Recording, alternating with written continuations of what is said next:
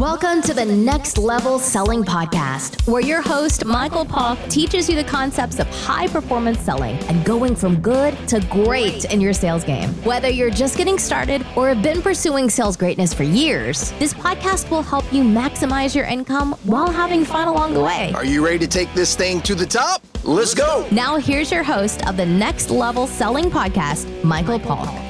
Hey, what's up, everybody? It's Michael here with your Next Level Selling Podcast. Let's see. Hope you're making it a great day. Hope you're selling a lot or whatever you're doing. If you're starting your own business, running your own business, working for somebody else, whatever it is that you're doing to make a living. I always say that everybody sells. Everybody sells. You started selling when you were a kid, trying to get your parents to get stuff for you. Everybody sells. So listen, today I want to talk about FEBA, F-E-B-A, but I add another A to the end, F-E-B-A-A.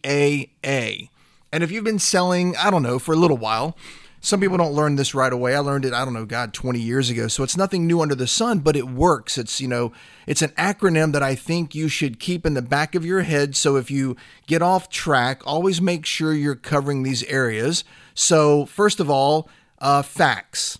All right, facts. The first letter F, facts. Not my other F word, but facts. I crack my own self up sometimes. That's just what it is. So anyway, to my wife's, chagrin. Is that the right word for that? Okay.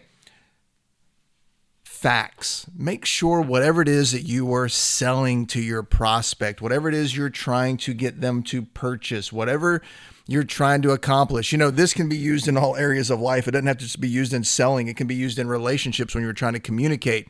Remember, you must communicate effectively. If you're not a good communicator, you need to work on that. So facts. Make sure that you have the facts. No BSing. Don't make crap up. Don't lie to your prospect. You will get busted. And you might end up making the sale, but if you lie to your customer, most of the time it's going to come back and bite you, and typically your career will be short-lived. So make sure you have the facts about what it is you are selling to your prospect. So when you're going to give out some facts, whether it's 1, 2, 5, 10, whatever you're going to throw out there as facts, the next letter, E, is evidence. Make sure you have the evidence to back it up. I can go back to when I was an Army recruiter. I was selling the Army. I was selling a lifestyle, an intangible sell. Trying to make someone give up 4 years of their life is not always the easiest thing in the world. So here I am selling the Army to somebody. So I had facts. These are the facts that when you go in the Army, these are the facts that are going to, that you're going to have. And one of the things that I sold back then was the GI Bill.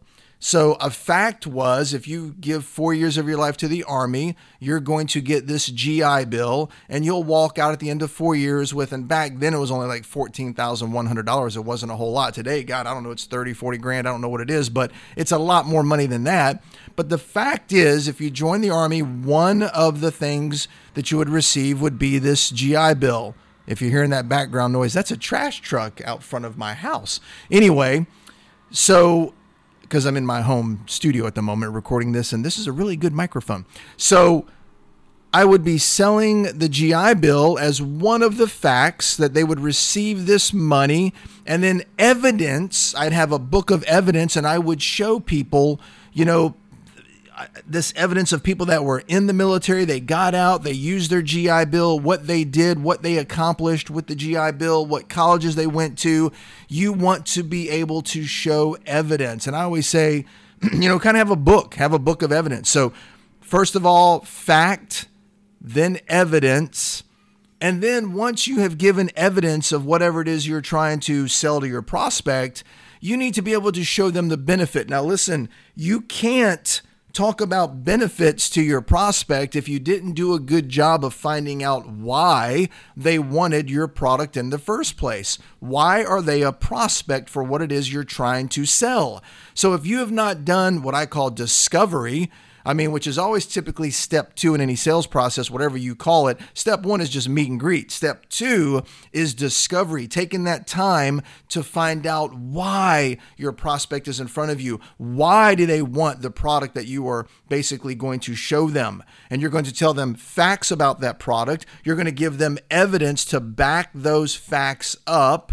All right. And then third is you've got to tell them the benefits that they will receive. And again, the benefits have to do with them. Now you have to just talk about them. See, talking about the facts, the fact is talking about the product or service that you're offering. The evidence is showing how these facts that you told them, actually you have evidence showing them of how this has helped maybe other people, and so then the benefit has to benefit them. If you cannot show how your product or service is going to benefit them, why the hell would they buy it? All right. Fact, evidence, benefit.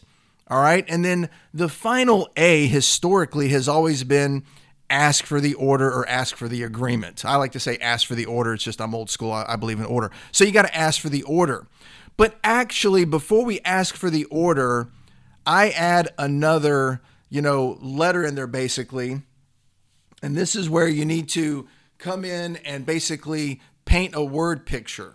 All right. You need to basically paint a word picture for the prospect. So fact, evidence, benefit, ask for the order. But before you ask for the order, we need to go ahead and paint a word picture. All right. I always say add another A. You need to attach your prospect emotionally to the product. Attach your prospect emotionally to the product.